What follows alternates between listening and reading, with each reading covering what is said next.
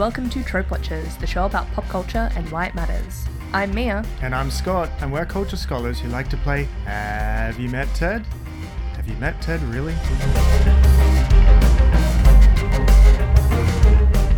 In today's episode, we're going to be looking at toxic masculinity.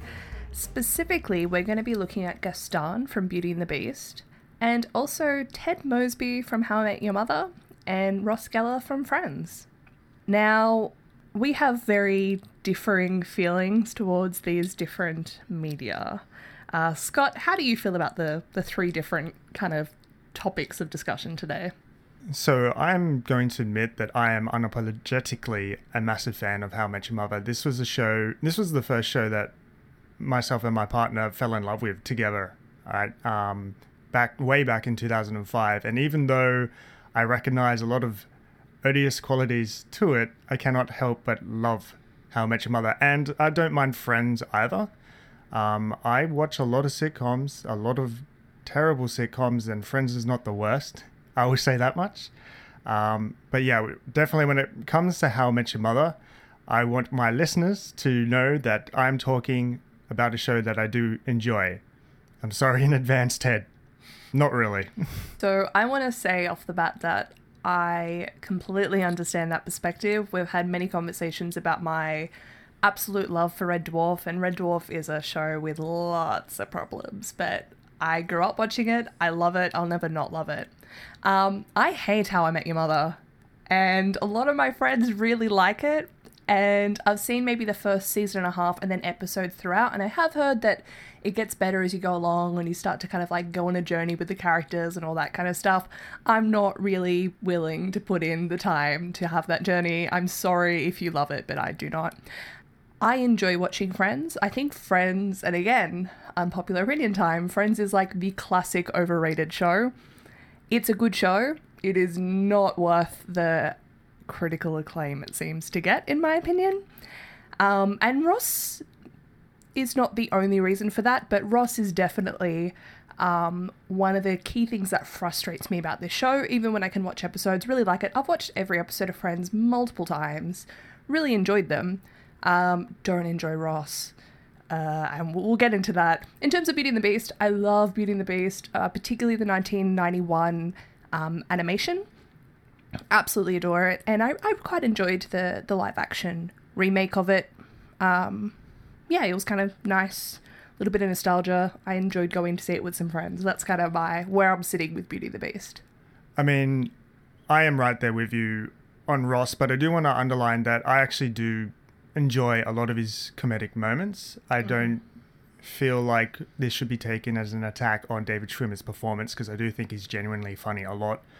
And same goes with Josh Radnor as Ted Mosby. I don't think anyone watches How I Met Your Mother for Josh Radnor's performance.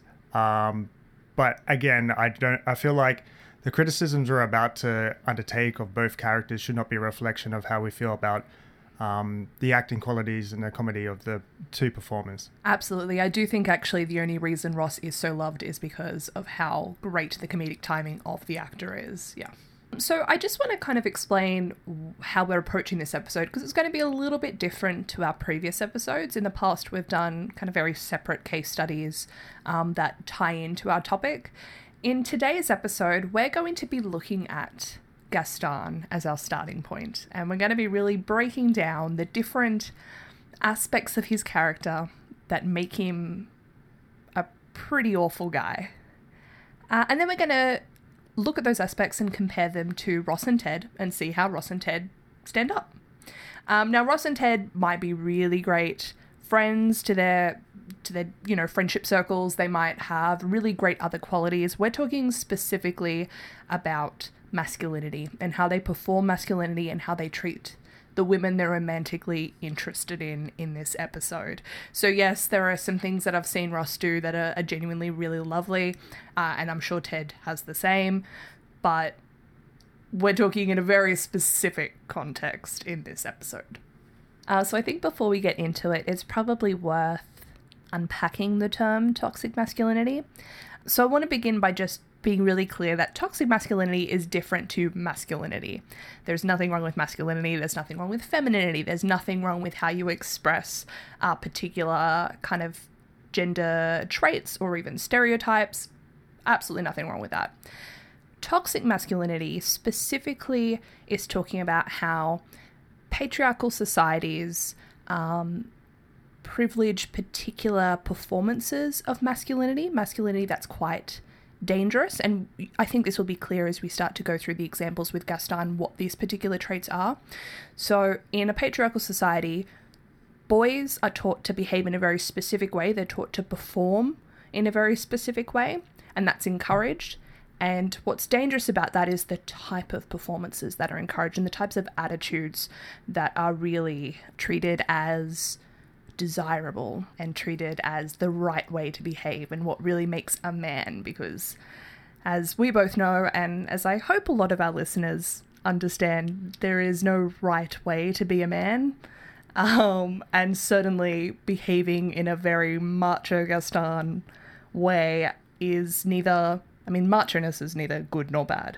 Gaston's behaviour is bad. And we'll get into that. I mean, that's the whole point of his song, like Gaston, right? He's the ideal male, the ideal patriarch. That's how the whole small village views him. They're all singing and dancing about how great Gaston is and how well he embodies all these ideal masculine traits that just go to such a dangerous, dark place. Yeah, and what's really interesting about Beauty and the Beast is the film, or the films, plural, don't behave as if Gaston is a good guy. They actually do quite a good job of showing how, you know, this kind of micro society that is the village that Belle lives in, do all encourage him to behave in a certain way and think this is an amazing way for a man to behave. He is the ideal man. But at a kind of, if we step back a bit, the audience isn't supposed to agree with that. The audience is supposed to be really critical of that and not see him as the perfect man, even if everyone except for Belle and her father think that he is. But that's quite different to most of the time how Friends and How I Met Your Mother treat Ross and Ted. They're seen as nice guys. And I think that term nice guys is a little bit more prominent, I guess, in pop culture and social media these days, and maybe it was, certainly than it was back when the first Beauty and the Beast Disney film was created. But yeah, we really want to understand why Friends and How I Met Your Mother like Ross and Ted's actions. Again, most of the time, sometimes it does show them to be negative, or at least is able to forgive their actions, even if it's critical of them. Whereas Beauty and the Beast does not encourage us at all to forgive anything that Gaston does, even before he, straight up tries to murder the Beast. So what we're going to be looking at is the ways in which Ross and Ted are actually quite similar to Gaston and his behavior, and ask along the way what makes them likable and Gaston so odious, and whether or not the aspects to Ted and Ross's characters that make them likable are truly enough to warrant that kind of framing. So we have a list of elements of, again, that idea of toxic masculinity and how toxic attitudes towards women, and also, towards others as well, but specifically towards women in this case, come out in these three different media. So the first one is a focus on physical attractiveness over other qualities. So Scott, how does Gaston rate here? So we are introduced immediately to Gaston, spying on Belle at a distance, commenting on her physical beauty, and it's made very clear, very, very clear that Gaston does not care an ounce for anything that makes Belle Belle, right, besides her physical appearance, which he immediately comments on, and even has that weird exchange not too long after that where he points out the book that Belle's carrying and has never read it, but he's like, books are great. He clearly has no idea who Belle is, what she's about, what she's interested in, nor cares. It's just her beauty that he wants. Wow, you didn't miss a shot, Gaston. You're the greatest hunter in the whole world. I know. No beast alive stands a chance against you. And no girl for that matter. It's true, LeFou. And I've got my sights set on that one. Oh, the inventor's daughter? She's the one. The lucky girl I'm going to marry. But she's... the most beautiful girl in town. I know, but... That makes her the best. And don't I deserve the best? Well, of course. I mean, you do, but... So Mia, how does Ross stack up to this Gaston archetype? So I don't want to completely equate Ross and Gaston. I think certainly as we go on, Ross learns more about the women that he dates, and in a point later we're actually going to talk about how this isn't always a good thing, because I think Gaston would be much more accepting of a less intelligent wife than Ross would be. So we kind of get introduced to Ross's infatuation with Rachel as something that started when she was in high school. You know, you probably didn't know this, but back in high school I had a major crush on you. I knew. You did? Oh, okay. I always figured you just thought I was Monica's geeky older brother. I did. Oh. At this stage, Ross clearly only knows Rachel from initially her good looks, because that's what makes him really attracted to her. And then when he starts to get to know her a little bit better, he sees her as really stuck up. So the only positive attribute he's really seen about Rachel at this point is her attractiveness. And I think that's something that carries on into the show. Like, immediately in the very first episode when she shows up again, we're told about his crush when he was young. We're not really given any more depth about why he was attracted to her. It's more just, you know, he had a crush on her. And it takes a really long time for us to see him express any genuine understanding of who she is as a person, because Rachel actually does evolve quite a lot throughout the 10 seasons of Friends. She is pretty naive, and, you know, she's, you know, this, you know, poor little rich girl when we first meet her. She's a little bit stuck up, but she does grow a lot, particularly from deciding that she doesn't want to be using her father's money anymore. She doesn't want to marry someone just because that guy has money. She wants to do it on her own, and we see her evolve, and I don't think we ever see Ross see how she's evolving, like actually see it, understand that she's evolved as a character. I'm not convinced that he sees her at the end of season 10 as significantly different to how he saw her at the beginning of season 1, except that now, by the end of season 10, she's the mother of his child. So Scott, how does Ted compare? So like Gaston, I would say that Ted fulfills the trope of falling in love at first sight.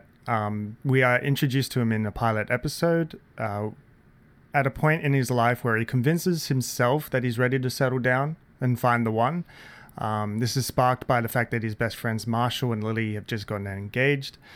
And so he's at their local watering hole, their bar, and he spies Robin across the room, and swooping romantic music ensues. Plus, Marshall's found the love of his life, even if I was ready, which I'm not.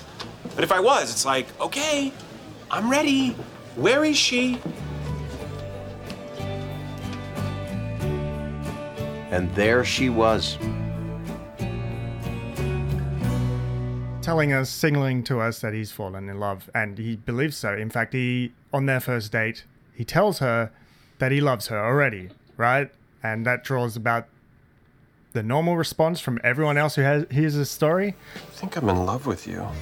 What? What? What? See, I find that really funny, and I have seen that episode of How I Met Your Mother, and I didn't even think about this connection until listening to you describe it, but it's not a world of difference to how we're introduced to Rachel and Ross. I rewatched the first episode of Friends yesterday, and pilots are always really interesting because pilots are supposed to set up the characters and set up their relationships. And this is how Ross and Rachel are set up. Ross is lamenting the fact that his wife has left him for a woman, And my God, we can do without all of those lesbian jokes that we get throughout 10 seasons of Friends. But yeah, so Ross is really upset because she moved out all of her stuff on that day. And he's sitting there, he's all mopey, and he's like, I just want to be married again. And as soon as he says that, Rachel walks in a wedding dress. See, but I don't want to be single, okay? I just want to be married again.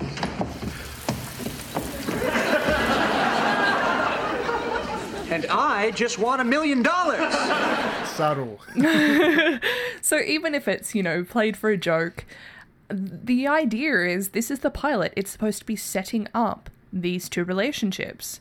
And if we're going by the kind of subtext here, I would argue that we're supposed to read this as Ross wants to be married. And again, this is a joke that's played throughout. He gets married 3 times that we know of. That we know of? That we know of. Who knows what happens afterwards? So he gets married 3 times, and yeah, we'll get to those marriages. He's a guy that wants to be married, and here comes Rachel.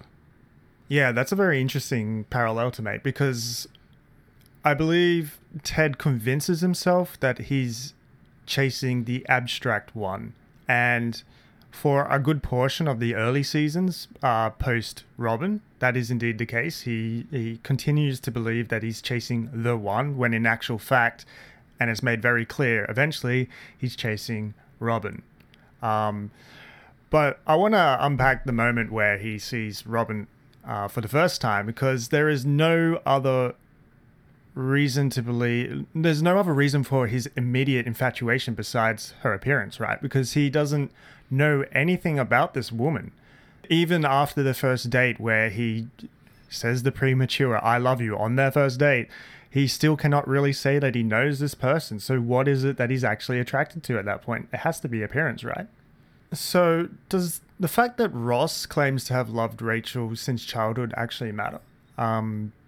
Compared to Ted and Gaston, who are very clearly love at first sight scenarios, do you think that changes the way we should perceive his behavior, or even the integrity of his feelings towards her? No, I think if anything, Ross, before we meet him at the beginning of Friends, and his attitude towards Rachel is even more like Gaston. Ross as a kid, as, a young man or a teenager, late teenager, is much less interested in knowing who Rachel is as a person, much less interested in developing, a genuine, thoughtful, reciprocal relationship with Rachel. He sees her as the hot girl, and then later the stuck-up girl. And then there's also, the whole idea of her being his younger sister's friend, and there's that kind of, I guess, access there through being the older brother of, her best friend. So no, I don't think it should matter, because up until probably late season 1 or season 2, I'm not convinced Ross has genuine feelings for Rachel at all. I think he would be attracted to anyone who looked like her. Nobody looks like Jennifer Aniston.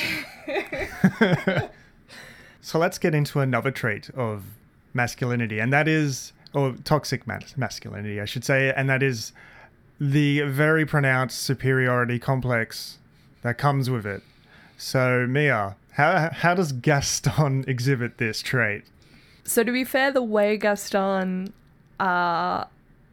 exhibits a superiority complex is going to be very different to the way that Ross and Ted do it, but they all do it. We'll get to it. So Gaston is handsome, he's strong, and he has the admiration of almost everyone in the town that he lives. And that's really important. It's not any kind of inflated ego of how people perceive him. He's actually very spot on with how everyone except for Belle perceives him. But my God, does it go to his head. He's very aware of how attractive he is. He's very aware of how strong he is.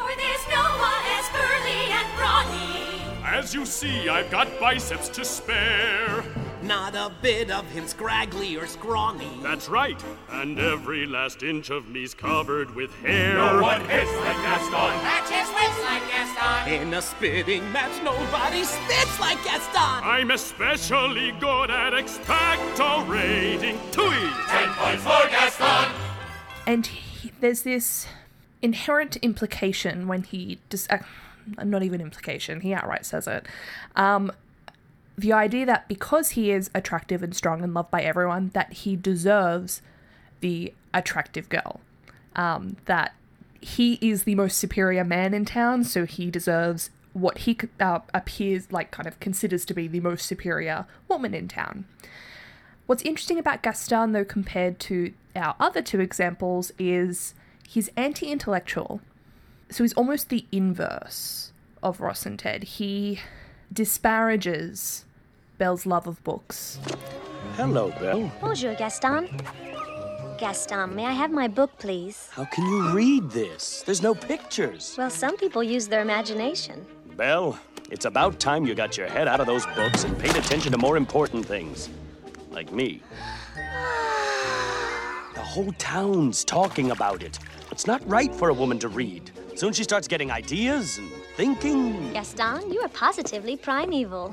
Why, thank you, Belle. What do you say you and me take a walk over to the tavern and take a look at my trophies? Maybe some other time.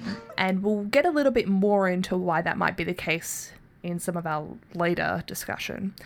But he sees that focus on the physical and, he's very kind of more straightforward, skills with his body as being much more valuable than any kind of intellectualism. And that, I think, is why he keeps focusing on Belle's beauty and keeps kind of trying to downplay how smart she is, because he wants the person who matches his physical attributes. He doesn't want someone who's smart and thinks. I mean, sure, that's a great answer, but what I was looking for was he exhibits it through song. Look at her, LeFou, my future wife. Belle is the most beautiful girl in the village. That makes her the best. But she's so well-read, and you're so athletically inclined. I know. Belle can be as argumentative as she is beautiful. Exactly. Who needs her when you've got us? Yes. But ever since the war, I felt like I've been missing something. And she's the only girl that gives me that sense of... Je ne sais quoi? I don't know what that means.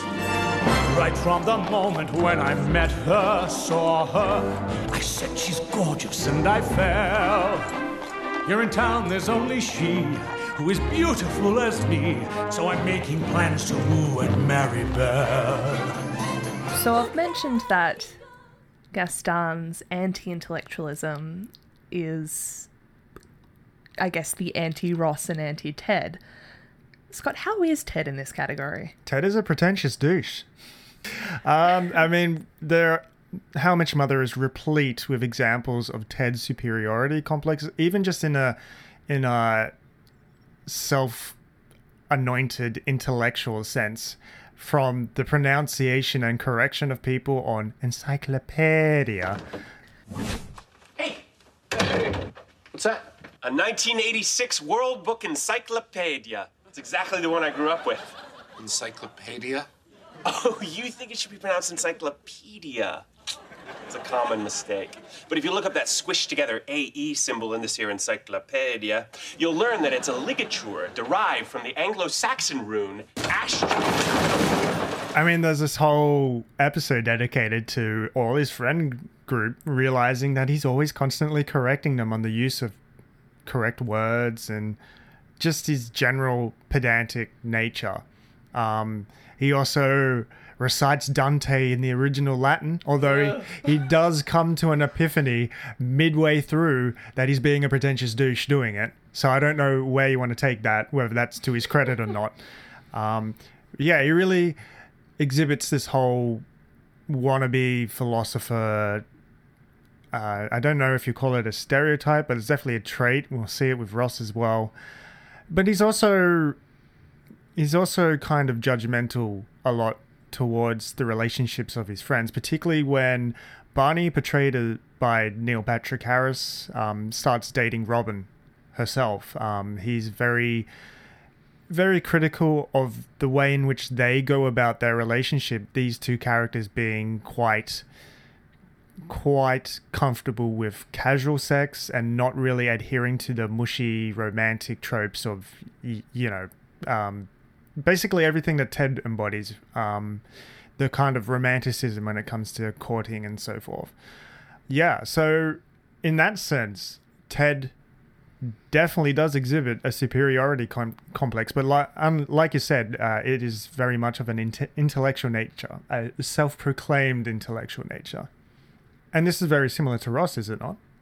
I think before I get into Ross, I need to point to the elephant in the room here that we are academics, and it can be super tempting to be a douchey asshole.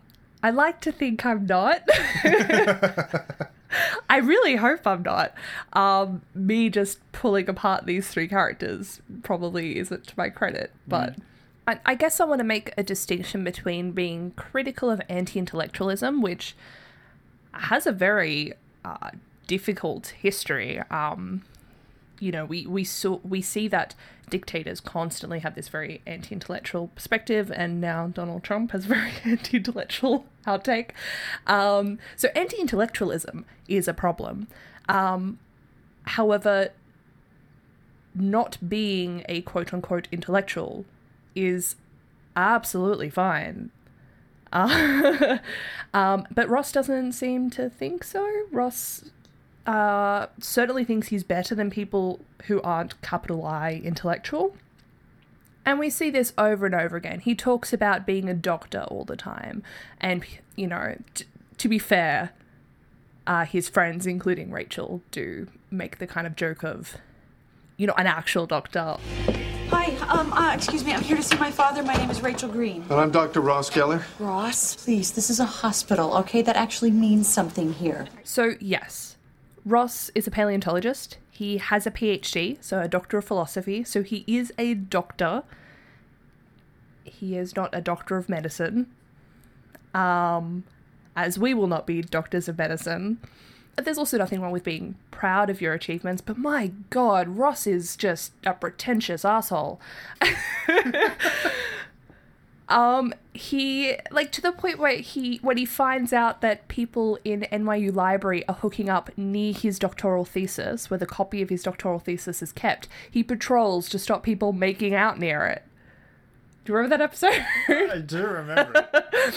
I mean, he does hook up there afterwards, but... Doesn't he use it to his advantage as well? Yeah, he later does, but that's not how the episode starts. And I just want to contrast this to, I think it's season 10 or season 9, it's certainly later, where we see Ross and Rachel at a conference that he's speaking at. Much the same way that Homo ergaster is now thought to be a separate species from Homo erectus.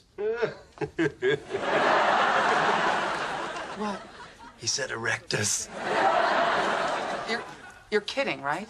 No, he really said it. And while there are certainly vast differences between these Mesozoic fossils and the example of Homo erectus... Erectus? Homo. And, it's an immature joke, but it's really cute seeing these two people kind of giggling to each other about these words. And then just seeing Ross and Charlie, who's the other academic who's there, kind of just looking down on them. I mean, let's not pretend that Ross would look down on us in the humanities as well. That's very true. We are... I mean, it's kind of similar to the Big Bang Theory when you look at how Sheldon talks about biologists. I think that's how Ross would look at our area of research. But, yeah, I have a real problem with how Ross portrays himself as an intellectual and therefore better than other people. And then we'll also get the whole unagi episode where he's talking about how he has unagi and how, we won't be able to show the actions in the audio clips, but yeah, his he's an asshole, and I'm glad that the episode takes efforts to point out his douchiness by being like, unagi means eel. No, now we can kick anybody's ass. Yeah. After one class? I don't think so. What? You want to see me self-defend myself? Go over there and pretend you're a sexual predator. Go on, I dare ya! Of course you could defend yourself from an attack you know is coming. That's not enough. Look, I studied karate for a long time. And there's a concept you should really be familiar with. It's what the Japanese call unagi. Isn't that a kind of sushi? No, it's a concept. Yeah, it is. It is. It's freshwater eel. All right, maybe it means that too. Oh, I would kill for a salmon skin roll right now. I mean, I need to restrain myself sometimes with Ross because, like Ross, as a kid, I wanted to be a paleontologist. And like Ross, I am in academia. And like Ross, I do a lot of the shit that he does. It's just, yeah, I don't want to over-identify with this guy.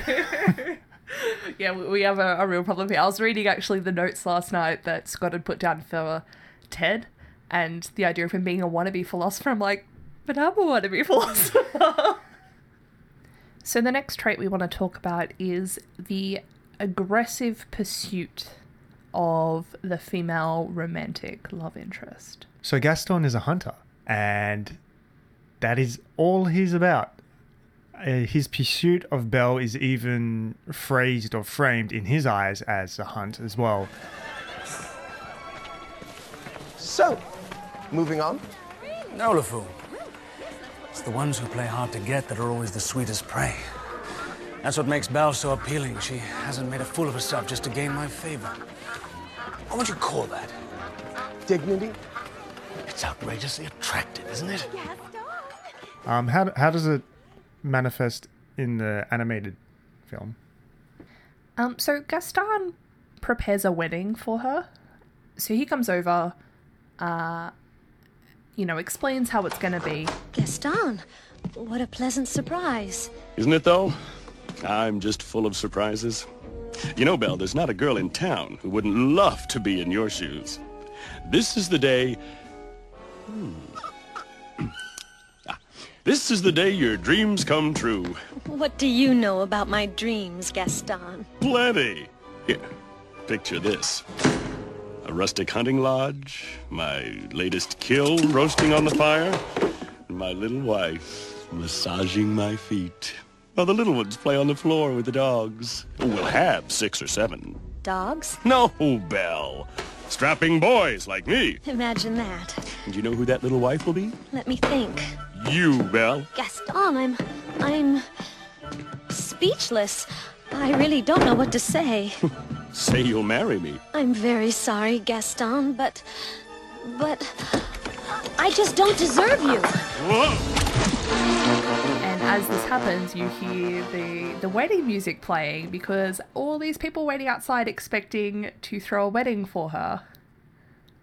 Again, this is one of the few conversations they've had as far as we can tell. I guess the underlying point of this trope is the fact that it is entirely irrelevant what the feelings of the woman is, in this case, Belle.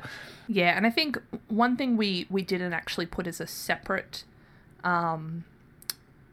idea here, but I think it does carry into some of our other ideas, is the kind of aggressive competition with other males. Now, I don't know about How I Met Your Mother. I'm making an assumption here. I can't imagine Ross or Ted getting into serious physical fights with other men. Certainly not trying to kill them with a mob of villagers at your back. No. No. But yeah, that's certainly another way that we see Gaston's aggressive pursuit take place, to the point where he's like, I'll just kill all the competition. I mean, foolproof, right? Mm-hmm. So, Mia, how does Ross pursue Rachel?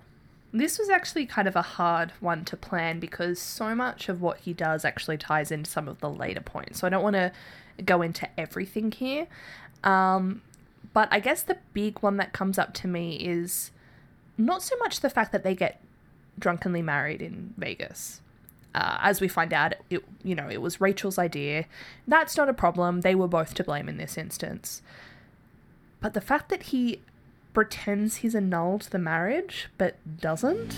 Hey, so did everything go all right with the annulment? Oh, yeah. No problems. It's all taken care of. Ross, thank you. Oh. Hey, do you guys want to go see a movie? Oh, yeah. Why not? Yeah, Phoebes? No, thanks. I've already seen one. Hey, I'm gonna get my sweater. Okay. You want to hear something weird? Always. I didn't get the annulment. What? We're still married.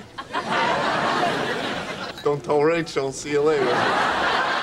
So, I mean, there's a bunch of other stuff that Ross does that I could put here, but I'm actually going to save for another section. For me, the most obvious example of pursuit is the finale. The finale, which, I mean, I know a lot of people were happy with the idea of Ross and Rachel getting together. I'm still devastated at the idea that he followed her to the airport, caught her at the very end, and he stops her from going overseas. So Rachel's at the airport, having left everything she knows behind, going to this job in Paris because she knows that there's nothing left for her career-wise in New York. She has friends that are really, really close to her. She's got family that's close to her. She's got all of this stuff in New York, but she knows that if she wants to succeed in her career, she needs to go to Paris. That's the only way up. She understands that. Monica understands that. Chandler and Joey understand that. Phoebe, not so much.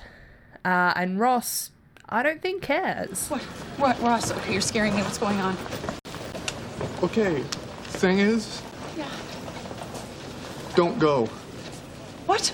Please stay with me. I am so in love with you. Please don't go. Oh my God. I know. I shouldn't have waited till now to say it, but that was stupid. Okay, I'm sorry, but I'm telling you now. I love you. Do not get on this plane. Miss, are you boarding the plane? Hey. I know you love me. I know you do. Miss.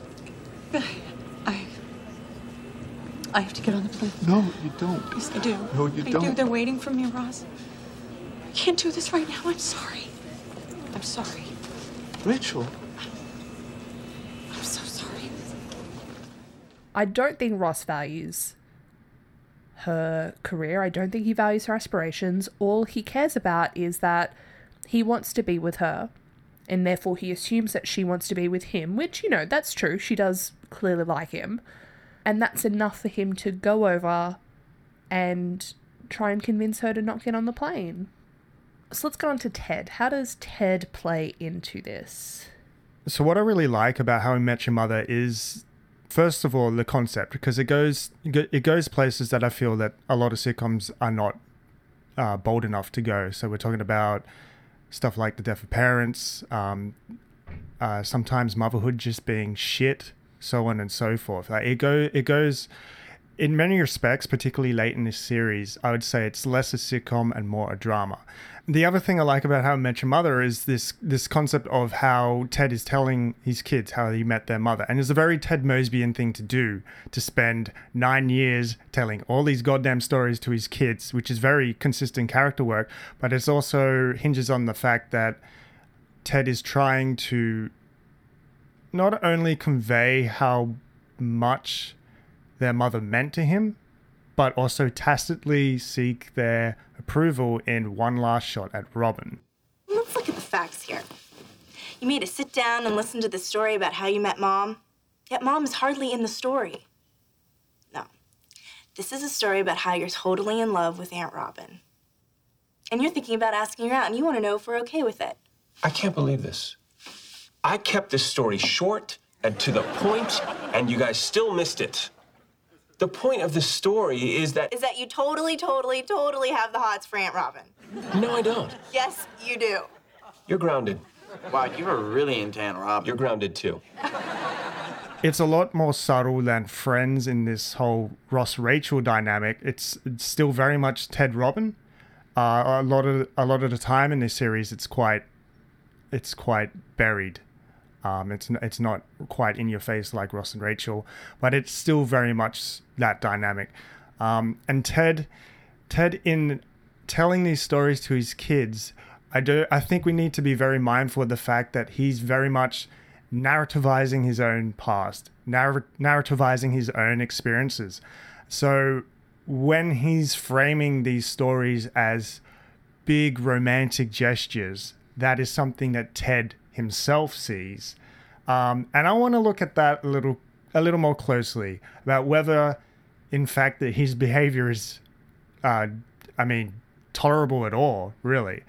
And so in the very early seasons of How I Met Your Mother, it's very much about him chasing Robin, quite bluntly. So we get that whole introduction in the pilot where he falls in love on sight and then spends the rest of that season finally getting her in the end. And it's just one big romantic gesture, as he calls it, after another. So he steals the blue French horn from their first date, rocks up to her house. Okay, let's talk. Okay. Oh, hey, you guys want to take 5? Thanks, guys. Just need a minute. Sort of a big life decision. Love the blue instruments, though. Kind of an inside joke. Thanks. He sets up multiple parties across consecutive days just to spend some time with her. Ted, I'm jeopardizing my law career so you can throw not 1, not 2, but 3 parties for some girl that you just met who's probably not even going to show up. I mean, where is she, Ted, huh? Where's Robin?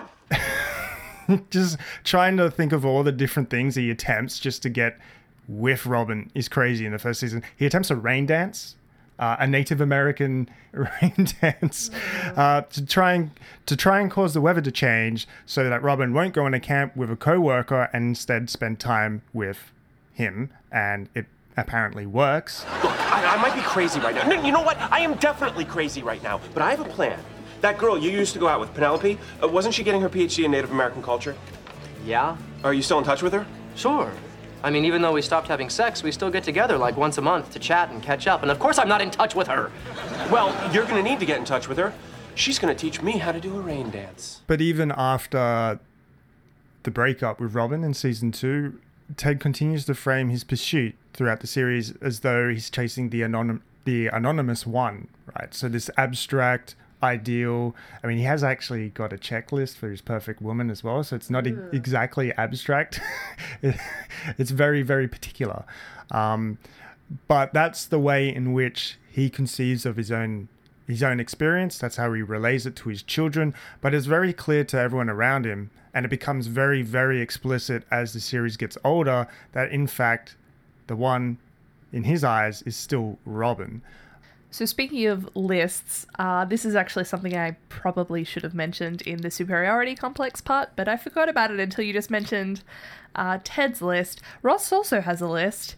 This is for him to decide between Rachel and Julie, another, potential girlfriend or a girl that he's been dating. Kind of ditzy. Too into her looks. Spoiled. Now that's a little spoiled. He was supposed to type little, the idiot. Just a waitress? Now that was, as opposed to, okay, is this over yet? Yeah, I just needed to get that in there because I forgot about that until now and it needed to be said. I would argue Ross is too into her looks. At least Ted's list basically hinges on the woman being able to quote Ghostbusters. I mean, season 1 follows that typical sitcom dynamic, and it's in episode 2 where the initial chance of Ted and Robin is kind of put a pin in. It's very clear that Robin's not looking to settle down. She's really focused on improving her career. And Ted kind of struggles to deal with that. He says he's okay with it, and they do basically branch off to date other people until the late season. But that was not news to Ted. Yeah, it was very clear to Ted during those first 2 episodes that is what Robin was about, and he still aggressively pursues her with all these gestures and stuff. That second episode is very interesting because that's the one where he finds out when she's shooting a live report, and as it turns out, it's a live report about a kid that got trapped in a crane machine trying to get a plush purple giraffe. And later in the episode, when Ted is going through this dilemma of whether he should intervene on another guy hitting on Robin, it sort of goes through this montage of him sitting there thinking about Robin, images of Robin, and then the crane picking up the purple giraffe. Like, could you get any more blunt about Robin being an object? I mentioned that Ted and Robin went on to date other people during season 1, and one of those figures that Ted dates is Victoria, who is framed as basically the perfect person for him, except for one detail, and that's the fact that she isn't Robin. And that basically derails the relationship. In fact, Ted almost cheats on Victoria when she's gone off to a cadetship in Germany. Basically almost cheats on her because she's away and she's not Robin. He actually says that. Fortunately, he gets caught. Why should I have to go home? You know, there's every chance Robin's the woman I'm going to marry. Ted. It could happen. And so really, what's it going to matter in 50 years if I jump the gun by one night? Look, I know this is a moral gray area, but it's Robin. And I'm exhausted. I'm exhausted from pretending I'm not in love with her. I think that makes this okay. Oh, please. You just want to get laid. Yes, I do. You got me.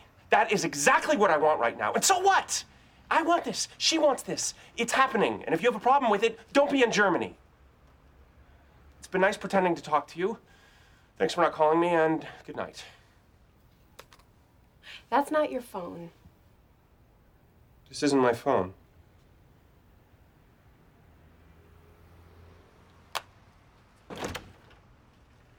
Okay. Bye. I thought it was mine, so I answered it. Was it? It was your girlfriend. You might want to call her back. And I'm starting to realize now that when people say they can't stand How I Met Your Mother because of Ted, season 1 Ted is pretty odious. And so basically the middle portion of the series, Ted is gradually being worn down in his pursuit of the abstract one, even though he's not really doing much to actually find her as well, I will add. And then we reach the point where Victoria returns. So Ted's reached a point where he has actually been sacrificing love for his career, basically a Robin-esque move. Well, Robin is actually getting married.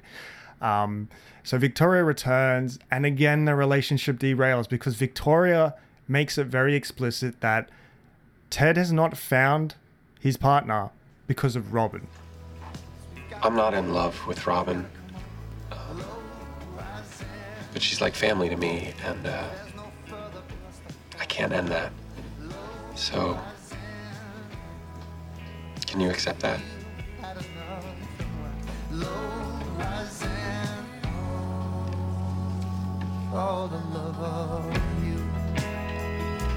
I really hope you get her someday.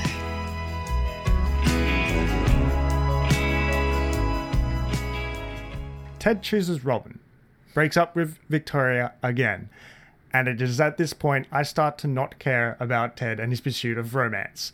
You know, the more we discuss this, the more I'm seeing the parallels between Ross and Ted, because again, of course, we have Emily, who cannot be with Ross unless Rachel goes from his life. Like, is this a thing? Is this like, you know, if you've got this one person who's perfect in your life and then you get with someone else, it's going to cause these issues? I mean, I'm not all about the one person, the only one person you could ever be with out of 7 billion people in the world, but yeah. It's a thing. It's a thing in sitcoms. That's actually interesting because from memory, Ross's friends are very much condemning Emily for her position, even though Ross said fucking Rachel's name at their wedding.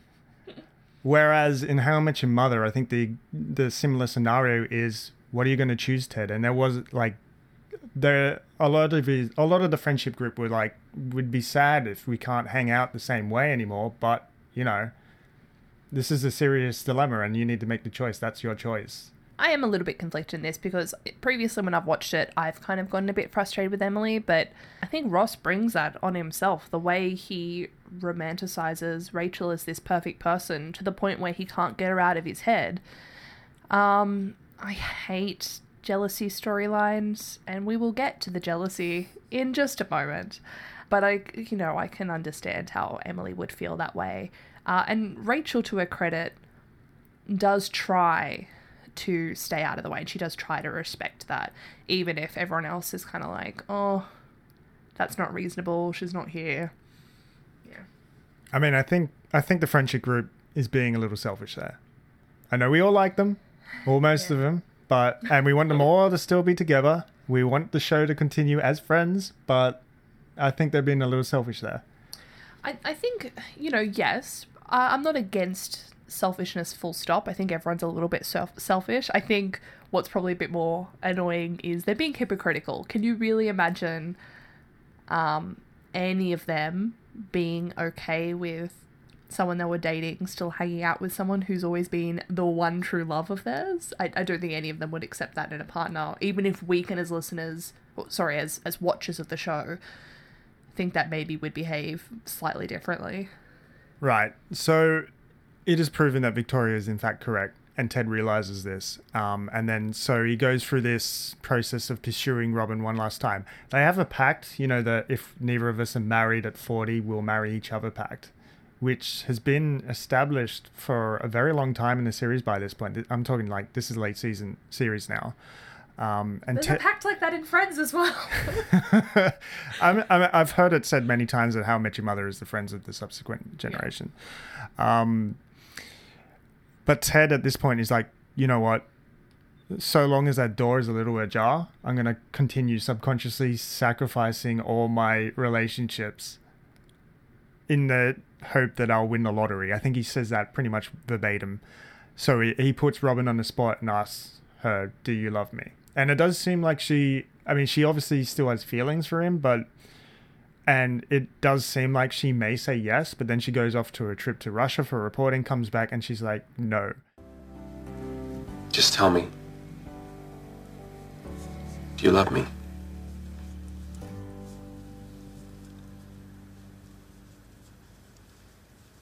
No. And that's like a massive wound that's open for Ted for the rest of the series. It keeps getting referenced over and over again. So we keep getting this callback even when Robin and Barney start dating again and then get married, that Ted is not really okay with this. Which leads into the finale and its final point, where because this door has been shut, Ted is finally ready to meet the mother, who's never actually named, I don't think. But he meets the mother at Barney and Robin's wedding. So again, it doubles down on this idea that so long as Robin was even remotely available, Ted was not going to settle down with anyone else. But he does. And then the mother passes away. And so we get that final moment where maybe even Ted's not really aware of what he's doing by telling these stories to his kids, but they are aware that he's basically seeking permission to, move on and chase Robin one last time, because it works so well. So well. I'm sorry, how many one last times does this guy get? Let's see. So there's the first 2 episodes, then he almost cheats on Victoria, still season 1, then gets with Robin, then they break up, then they have casual sex every now and then. He moves on, she can't. I'm going to say about 6 or 7. 6 or 7. 7 chances.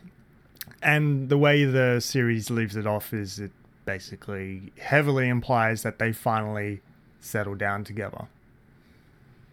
So yeah, you could pretty much say Ted aggressively pursues Robin, even if he's not aware of it himself half the time.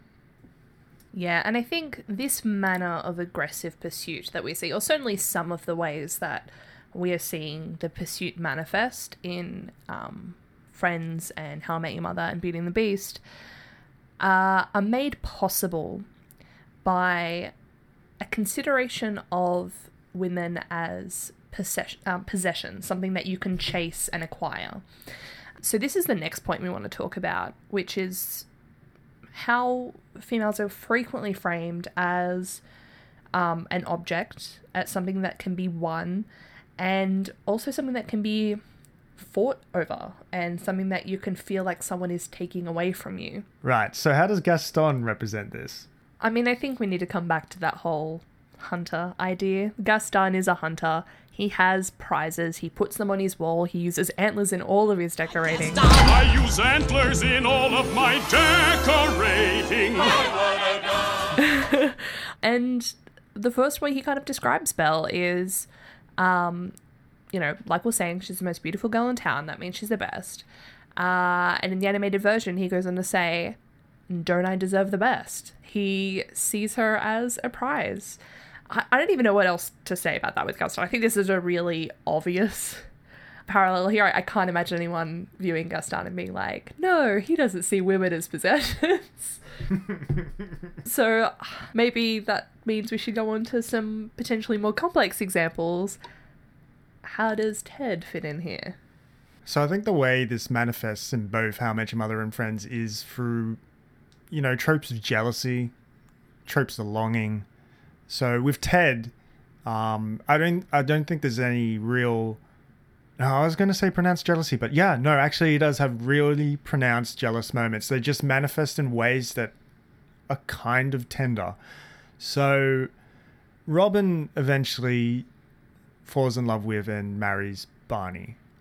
So I mentioned the ways, the moment in which Robin finally conclusively says she doesn't love Ted. This is right before she starts dating Barney for real, and they eventually get married, leading into the end of the series. And Ted has a few moments where he's like, you know what? He expresses the feeling that Robin should be marrying him, not Barney. Robin shouldn't be with Barney. She should be with me. And I think that's probably the greatest example of Ted's jealousy. He never really does anything to try and sabotage his two really good friends from getting married. Unlike some of the antics of Ross, which you will get into in a second. You have a glint in your eye. You're looking forward to that. But with Ted, I think it just more manifests in private admissions that he's still hurt by this, and he's not entirely 100% okay with Barney marrying Robin. And before the engagement, so Barney and Robin have a failed attempt at a relationship about midway through the series, and Ted's really condescending towards the way they handle that relationship, for one. But in the first instance of Barney and Robin hooking up, Barney and Ted's friendship breaks down for a good portion of the series. They don't speak to each other. And that's another example of the way in which Ted's possessiveness of Robin, even though he's not dating her anymore, he's engaged to Stella at this point, really, really comes to the surface. And I mean, I need to now mention here the obligatory parallel in Friends, which is Joey and Rachel. And again, it's the same thing. Joey and Rachel start to get together, and to be fair, Matt LeBlanc's not the best actor. There was no chemistry between them. But on paper, I really liked the idea of that. I really liked the idea of, after all this time, this one guy who really does see her as a friend, because we know, except for, a few kind of joking comments towards the beginning of the series, he's only ever seen Rachel as friend. He takes her out when she's pregnant, or when she's, I think, maybe first had the child. I can't remember exactly how it plays out. But, he takes her out on a date to make her feel like she's, young and dating and attractive again. And then they get together, and ultimately Ross can't handle it, and they break up because they don't want to cause problems there. So I had to mention that one because it's so similar to How I Met Your Mother. But when we're thinking about Ross and we're thinking about jealousy, the most obvious connection is Mark. Fun fact, the one with all the jealousy, the episode about Mark, was directed by the voice actor of the Beast in the cartoon Beauty and the Beast. So what connections? So I mentioned when we were talking about aggressive pursuit how there was more I wanted to say, but I did want to save it. Ross's jealousy about Mark is a big problem. So Rachel gets this new job, and Mark, this attractive guy, has helped her get this job. Now, Ross cannot accept the idea that it could be anything except for, you know, him wanting to get with her. That's the only possible reason that Mark could have gotten the job for her. And you know what? It could be possible. That's definitely a possibility. But the fact that Ross can't see that she could even potentially be good at this job is, I mean, it's really sad. The most unbelievable thing happened to me today. Hi. Hi. So I'm having lunch at Monica's, and this guy starts talking to me, and it turns out he works for a buyer at Bloomingdale's, and there happens to be an opening in his department. So I gave him my phone number, and he's going to call me this weekend to see if he can get me an interview. Wow. I know. What, so this guy's helping you for no apparent reason? And he's a total stranger? Yeah. His name is, Mark something. Huh. Sounds like Mark something wants to have some sex. What? Oh, I'm just saying, I mean, why else would he just, you know, swoop in out of nowhere for no reason? To be nice? Hey, Joey, are men ever nice to strange women for no reason? No, only for sex. Thank you. So did you tell Mark something about me? I didn't have to because I was wearing my I Heart Ross sandwich board and ringing my bell. And he's constantly making kind of comments to undercut the authenticity of her in that role. So Rachel's first day on the job, Mark is there helping her because she doesn't know any of the systems or anything like that. Someone has to teach her, and she's an assistant. Why wouldn't the other assistant, Mark, be the person to teach her? That makes a lot of sense. But Ross calls up, and Mark's there. Mark answers the phone because it's the first call she's had, so he's kind of showing her how you answer the phone. And Ross is not happy that he was there to answer the phone. He's like, why is he in your office? Hi, honey. Hi. What's Mark doing answering your phone? Oh, he's just goofing around. Oh, yeah, that's funny. Why isn't he goofing around in his own office? Honey, this is his office, too. I told you, we're Joanna's 2 assistants. Why does Joanna need 2 assistants? How lazy is she? Oh my God, what did I just do? What? I think I just shipped 3,000 bras to personnel. Honey, I gotta go. Mark, I need you. Okay, bye-bye. Ow! What? Oh, I'm sorry, sweetie. I was just trying to, I was dialing another number. So he's kind of always making these comments that undercut the fact that Rachel might actually have been hired for a legitimate reason and might be quite good at what she does. So then Ross goes on to send Rachel just obnoxious amounts of gifts. So they're piling up around the desk. What's that? It's from Ross. It's a love bug. Wow. Somebody wants people to know you have a boyfriend. Oh, no. That's not what he's doing. He's just really romantic. Excuse me, are you Rachel Green? Yes.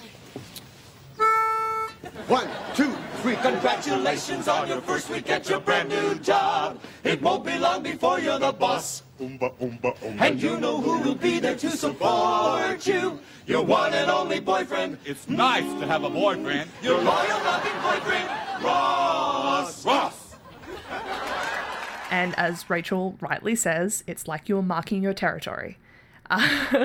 And Mark does kind of tell her, well, hey, this is what's going on. And that, you know, Chandler and Joey, who are not the best advice givers, they're kind of like, well, of course he does that. He's trying to be her confidant. And what you should do is you should show up to the office. Mark's a genius. But why? How is he a genius? Look, don't you see what's happening here? Instead of hitting on her right away, he's becoming her confidant. Now he's going to be the guy that she goes to complain about you. What am I going to do? Well, why don't you send her a musical bug? Oh, no, you already did that. All right, look, you're gonna have to go there yourself now, okay? Make a few surprise visits. I don't know you guys. All right, fine, don't do anything. Just sit here and talk to us. Meanwhile, she is talking to him about you. And he's being Mr. Joe sensitive. And she starts thinking maybe this is the guy for me because he understands me. And before you know it, she's with him. That's not good advice. Don't do that. But he does. He just shows up to the office uninvited. He listens in, so rather than just walking into the office to meet his girlfriend, he kind of sits around the corner listening in, misinterprets a conversation Mark is having with his actual girlfriend, comes and breaks them apart and then needs to cover for it. Rachel's obviously really embarrassed by this. And then, on their anniversary, so they've been dating for a year at this point. This isn't a new relationship. They've been together for a year. Ross should know Rachel pretty well by this point. So she calls up saying, I know it's our anniversary, but there's all these issues. She sounds really, really stressed. She's like, there was this order. I've got to deal with it. I'm really sorry. I'm going to be working late. I don't have time for it tonight. I'll be home late. He shows up anyway with a picnic, lights a little fire in the office by mistake. He loudly cracks Pepper when she's on the phone. So she's looking clearly stressed out by everything that's going on. But he tries to create this little romantic situation. And she tells him, I don't have time for this. I told you I was busy. I don't have time for this. I'll be home later. Eventually she needs to tell him to go home. He does. And when she gets home, he's ready for her to apologize to him for telling him to go home. Look, about what happened earlier. Oh, well, I completely understand. You were stressed. I was going to give you a chance to apologize to me. For what? For letting you throw me out of your office? You had no right coming down to my office, Ross. You do not bring a picnic basket to somebody's work. Unless maybe they were a park ranger. Yeah, well, excuse me for wanting to be with my girlfriend on our anniversary. Boy, what an ass am I. But I told you I didn't have the time. Yeah, well, you never have the time. I mean, I don't feel like I even have a girlfriend anymore, Rachel. Ross, what do you want from me? You want me to quit my job so you can feel like you have a girlfriend? No, but it would be nice if you'd realize that it's just a job. Just a job? Yes. Ross, do you realize this is the first time in my life I'm doing something I actually care about? This is the first time in my life I'm doing something that I'm actually good at? I mean, if you don't get that... No, hey, I get that, okay? I get that big time, and I'm happy for you, but I'm tired of having a relationship with your answering machine, okay? I don't know what to do anymore. Well, neither do I. Is this about Mark? Oh, my God. Okay, it's not. Oh, my God. I cannot keep having the same fight over and over again, Ross. No, you're making this too hard. Oh, I'm making this too hard. Okay, what do you want me to do? I don't know. Look, maybe we should just take a break.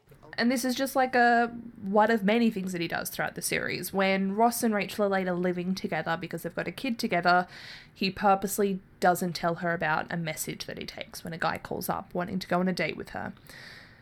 This should be, in contrast to the time that Rachel accidentally deletes a message that Emily left for him and she waits around to tell him about it. So they clearly have very different ideas about ownership. Rachel does get jealous. She admits she's jealous. She actually gets jealous in the same episode as the whole, the one with all the jealousy.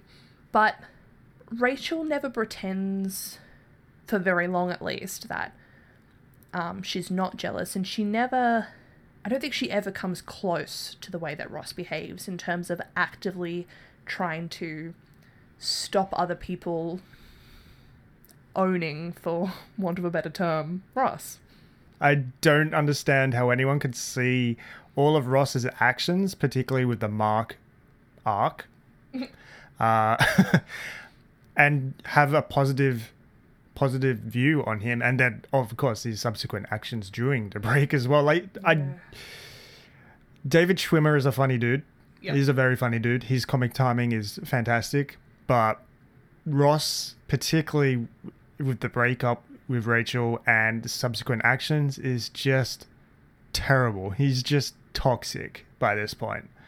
And speaking about all of this jeopardizing of careers, I think this ties into potentially the most toxic element of these kind of displays of a very particular kind of masculinity, which is the desire for a passive wife. Now, obviously, Beauty and the Beast is not set in the same time period as Friends and How I Met Your Mother, so, you know, you could even argue that Gaston could be a little bit more forgivable in some of his kind of ideas about women. Not much, but certainly he was not unusual in his idea of the wife will be this passive homemaker. But how exactly does it manifest in Beauty and the Beast? I mean, Gaston basically pitches this idea of the perfect life to Belle, where she's just at home, popping out kids, while he comes home with his latest kill and puts it on the fire. Belle's pretty much... her characterizations are always about wonder and wanting to see more of the world as well. But this vision that Gaston pitches just has no relevance to everything that we know about Belle. It has no books, it has no travels, it has nothing that gives any indication that Gaston even knows who he's talking to. The only children you should concern yourself with are your own. I'm not ready to have children. Maybe you haven't met the right man. It's a small village, Gaston. I've met them all. Well, maybe you should take another look. Some of us have changed. Gaston, we could never make each other happy. No one can change that much. Oh, Belle. Do you know what happens to spinsters in this village after their fathers die? Coins? Got any spare coins? They beg for scraps like poor Agatha. This is our world, Belle. For simple folk like us, it doesn't get any better. I might be a farm girl, but I'm not simple, and I'm never going to marry you, Gaston. I'm sorry. So how does Ross perceive his ideal wife, Mia? I mean, I don't even know if I can say much more on this that I haven't already said. Right from the beginning, we know Ross wants a wife. He doesn't want a really fulfilling intellectual relationship. That's not how he characterizes it when we first meet him. We know of Ross, the way we meet Ross is Ross wants another wife.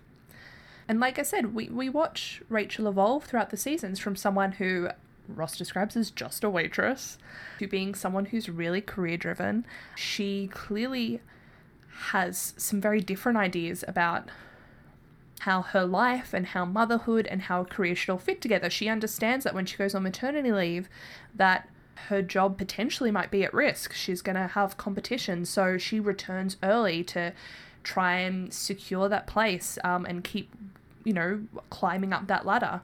So I think what's heartbreaking about the whole Ross and Rachel story arc is we get this beautiful development of character of Rachel from episode 1 in season 1 to, the last episode of season 10, where she started off as someone who is really shallow. She is very superficial in what she cares about.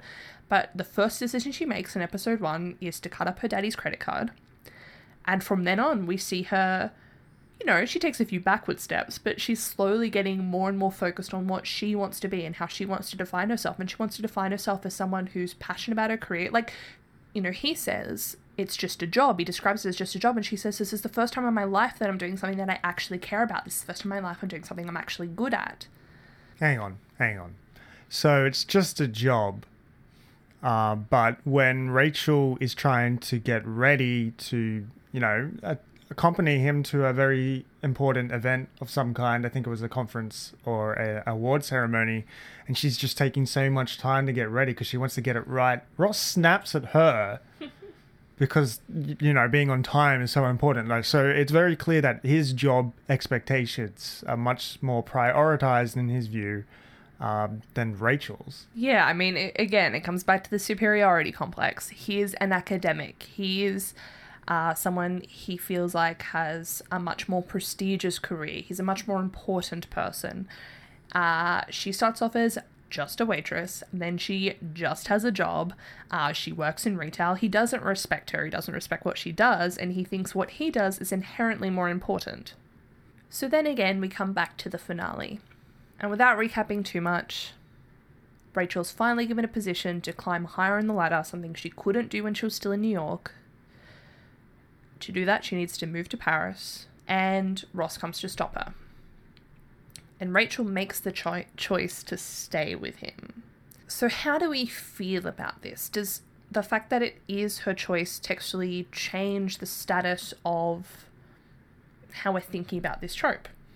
I mean, these tropes exist because they tie into these well-worn expectations of what should happen at the end of a sitcom, particularly a romantic sitcom, where, I mean, the main romantic dynamic between the two main characters comes to fruition, finally. I mean, we get that again with How I Met Your Mother. We get it in so many other sitcoms. So I think it doesn't really change much because it had to happen. She made that choice not because the show was doing anything different or trying to make a statement about it's okay to choose that path. It's more they had to fulfill the expectation that Ross and Rachel got together. And I mean, can we have a character end up happy having just pursued her career for once? That would be nice. I mean, even Robin, in a way, she bucks that trend significantly, but still ends up in the end with Ted, assumably. So I don't think even How I Met Your Mother plays that particular role as well, like follows that dynamic through, that trope through. It feels a little bit like capitulation with Rachel, to be honest. And it doesn't help that the final season of Friends feels very rushed to me. It's a half season. And they went from 0 to 1,000 in getting them all to break up with their existing partners so that they're all happily married or engaged or together in the end. Yeah, no, it feels more like fulfilling expectations than anything else to me. What about you, Mia? Yeah, I mean, that's why we love Buffy so much, right? She ends up single and having saved the world. Yeah, I mean, I don't even know if I've got anything else more to say on that. That's just it. It comes down to, even if Rachel did choose textually, and, you know, we also aren't, this episode's about why Ross and Ted are pretty terrible, not about why Rachel is great. Rachel has a lot of flaws. But the trope itself is what's the problem. The trope is why these characters get written. It's because there is this expectation, particularly in sitcoms, for happy endings where the girl and the guy get together, and usually the way it plays out, again, not always, but usually, and certainly in this case, it's the man ends up with the woman, with the job, with his friends, with the home, everything like that, and the woman has to give up all the kind of things that made her who she is apart from her relationship to have the relationship. That's kind of why I do appreciate the way that How I Met Your Mother ended, because it is not just a straightforward happy ending. I mean, the mother dies, for crying out loud. Mm-hmm. And Robin, even when married to Barney, she is the career woman. Barney gives up his career and travels around the world with her, chasing his blogging as an income stream, and it doesn't go well, and they eventually do get a divorce. But the way in which How I Met Your Mother ends, it does fulfill those expectations, but the road to getting there is it makes you cry in places. So just the contrast between the way in which those two finales play out is kind of why I do still appreciate How I Met Your Mother. So you mentioned how they get to that finale. How do they get to that finale? So I think it's fair to say that Ted demonstrably does not foresee the early incompatibilities between himself and Robin. I mean, they both have to undertake this arc of, you know, eventually reaching a point in which they are compatible with each other. And like I just said, it's when Ted's first wife has passed away and Robin has had that dream career that she always wanted, and has also had her marriage with Barney break down. Sorry, Barney, you miss out. But along the way, I mean, Ted is just so clearly incapable of dealing with the fact that Robin wants to do her own thing, do her career, not settle down for ages. Even though those red flags are all over the place in season 1 and season 2, and that's why they eventually broke up. It's all about Robin still wanting to go to Argentina and Japan and all that. She directly mentions this, and that is the moment when he finally realizes, you know what? Different places at the moment. But again, that's what, 40, 50 episodes in, and like, how many times can you beat a goddamn drum? So in relation to this trope about the desire for a passive wife, I mean, I think Ted fulfills that quite odiously in the early seasons, because he just clearly cannot deal with the fact that there is a character, a person that he's dating that has her own agency and wishes and dreams. And so I think in the final moments, when we get that implied happy ending where he's back, she's looking out her window at him down at the street, like in the first season, and it's heavily implied they get back together. It is different because Robin has had that life, whereas Ted has gone through this whole process of convincing himself he's chasing the one when in actual fact he's not. He's chasing Robin both subconsciously and consciously in the end, and he's finally come to terms with that. That's the way I feel that's the way in which the series ends, which is a little different to the way in which Friends portrays it, but still, it's a reperpetuation of that trope. Now, after all this discussion of how awful Ted and Ross are at times throughout How I Met Your Mother and Friends, I'm sure at some point the question has been asked by listeners, why aren't you talking about Barney and Joey, who are much more problematic in their performance of masculinity? And they are. They really are. They are gross in how they pursue women. They are basically these huge hyperboles of the, pickup artists, essentially. Like, they're, ugh. But the show doesn't pretend they're anything except for that. And I think that's what's most important for us, and also why we're comparing Ted and Ross to Gaston. We look at someone like Joey and Barney, and they are obviously, except for being protagonists, they are the more obvious Gastons of How I Met Your Mother and Friends. They are very fixated on the attractiveness of women. They have a really obvious performance of macho masculinity at times. They're all about, I guess, almost tricking women, and it's this focus on physical attraction and not really necessarily caring about who these women are. How I Met Your Mother and Friends don't want us to think that about Ted and Ross. They want us to like them. They want us to think of them as endearing matches for the women they end up with. So, how are they different from Gaston? So one point I want to make first is that while Barney is very much what you just called him, a pickup artist, he's incredibly disgusting in that respect, though Neil Patrick Harris is fucking hilarious throughout the series. He's standout. I do actually think they attempt to do stuff with Barney Stinson, particularly in the middle portion of the series. And I mean, yes, they try and do the same thing with Joey as well. So both Joey and Barney develop into much more likable people, but there are times where they're being just overtly gross, and the show doesn't pretend they're anything except for overtly gross. Yeah, and I think it's actually fair to say the same about Ted and Ross as well. It's not the character is not entirely what we've been describing here. They do have really tender moments as well.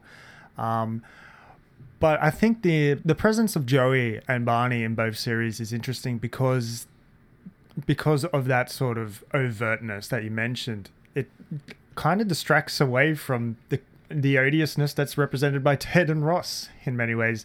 Although, again, texturally, I think both Ross and Ted are treated as idiots at times too, just not always at the most pertinent moments, which is kind of our point here today. So obviously Ross and Ted don't go on a murderous crusade to kill someone who's dating the woman of their desire. There's some very obvious differences here, but although Ross's sandwich does show that he can be quite aggressive and he does have anger issues. Okay. The sandwich? I am right fucking there with Ross. You eat my fucking sandwich at work, I'll kill you. I mean, yeah, that might be the most relatable Ross has ever been to me, is getting that upset about someone eating his food. It's a fucking Subway sandwich made from turkey. From Thanksgiving turkey. You don't do that. You don't do that. Okay. Over-identification much. Yeah, so obviously Gaston, this character, he tries to blackmail Belle's father into forcing a marriage upon Belle. Or he has him taken away to an asylum as well. Threatens to have Belle taken away too, unless she marries him. So he's an aspirational rapist at this point. So I don't think you can really say that about Ross and Ted. But the overlaps of these tropes that we've been covering today between Gaston, Ross and Ted, the trifecta, highlights that it is vital to take a look at the nice guy character, the nice male guy character in sitcoms, because it masks so much problematic territory. Like when I was discussing all the romantic gestures that Ted would thrust upon Robin throughout the early seasons, if that weren't framed as endearing, you have Gaston. You have Gaston with the wedding waiting outside. There's so much of that description that we've had of Gaston is kind of reminiscent of both Ross and Ted. But we don't perceive it as such unless we've had it pointed out, because of the way in which these tropes function and the ways in which these characters are framed and how our expectations are framed for this particular genre. I mean, at the end of the day, the subtext of both How I Met Your Mother and Friends is, if you pursue the quote-unquote girl of your dreams for long enough, you will be rewarded with her. And I think that's the problem with both of these shows. It romanticizes the idea that you need to keep going because true love is what's going to prevail, and what you think is your true love is probably going to be your true love, and you should just keep going for it no matter how many times she says she's not into it. If you liked this episode, we'd love you to rate us on iTunes. It helps other people find our podcast. You can find this episode and all future episodes on iTunes and Stitcher. Also check out our website, www.tropewatchers.com, for all episodes, extra content, or to download an RSS feed. Our Facebook page is facebook.com/tropewatchers. And you can tweet or follow us on Instagram @tropewatchers. And please do. I've been having a lot of fun with Instagram lately. You can also email us at tropewatchers@gmail.com. Until next time, I'm Mia. And I'm Scott, and we are your Trope Watchers.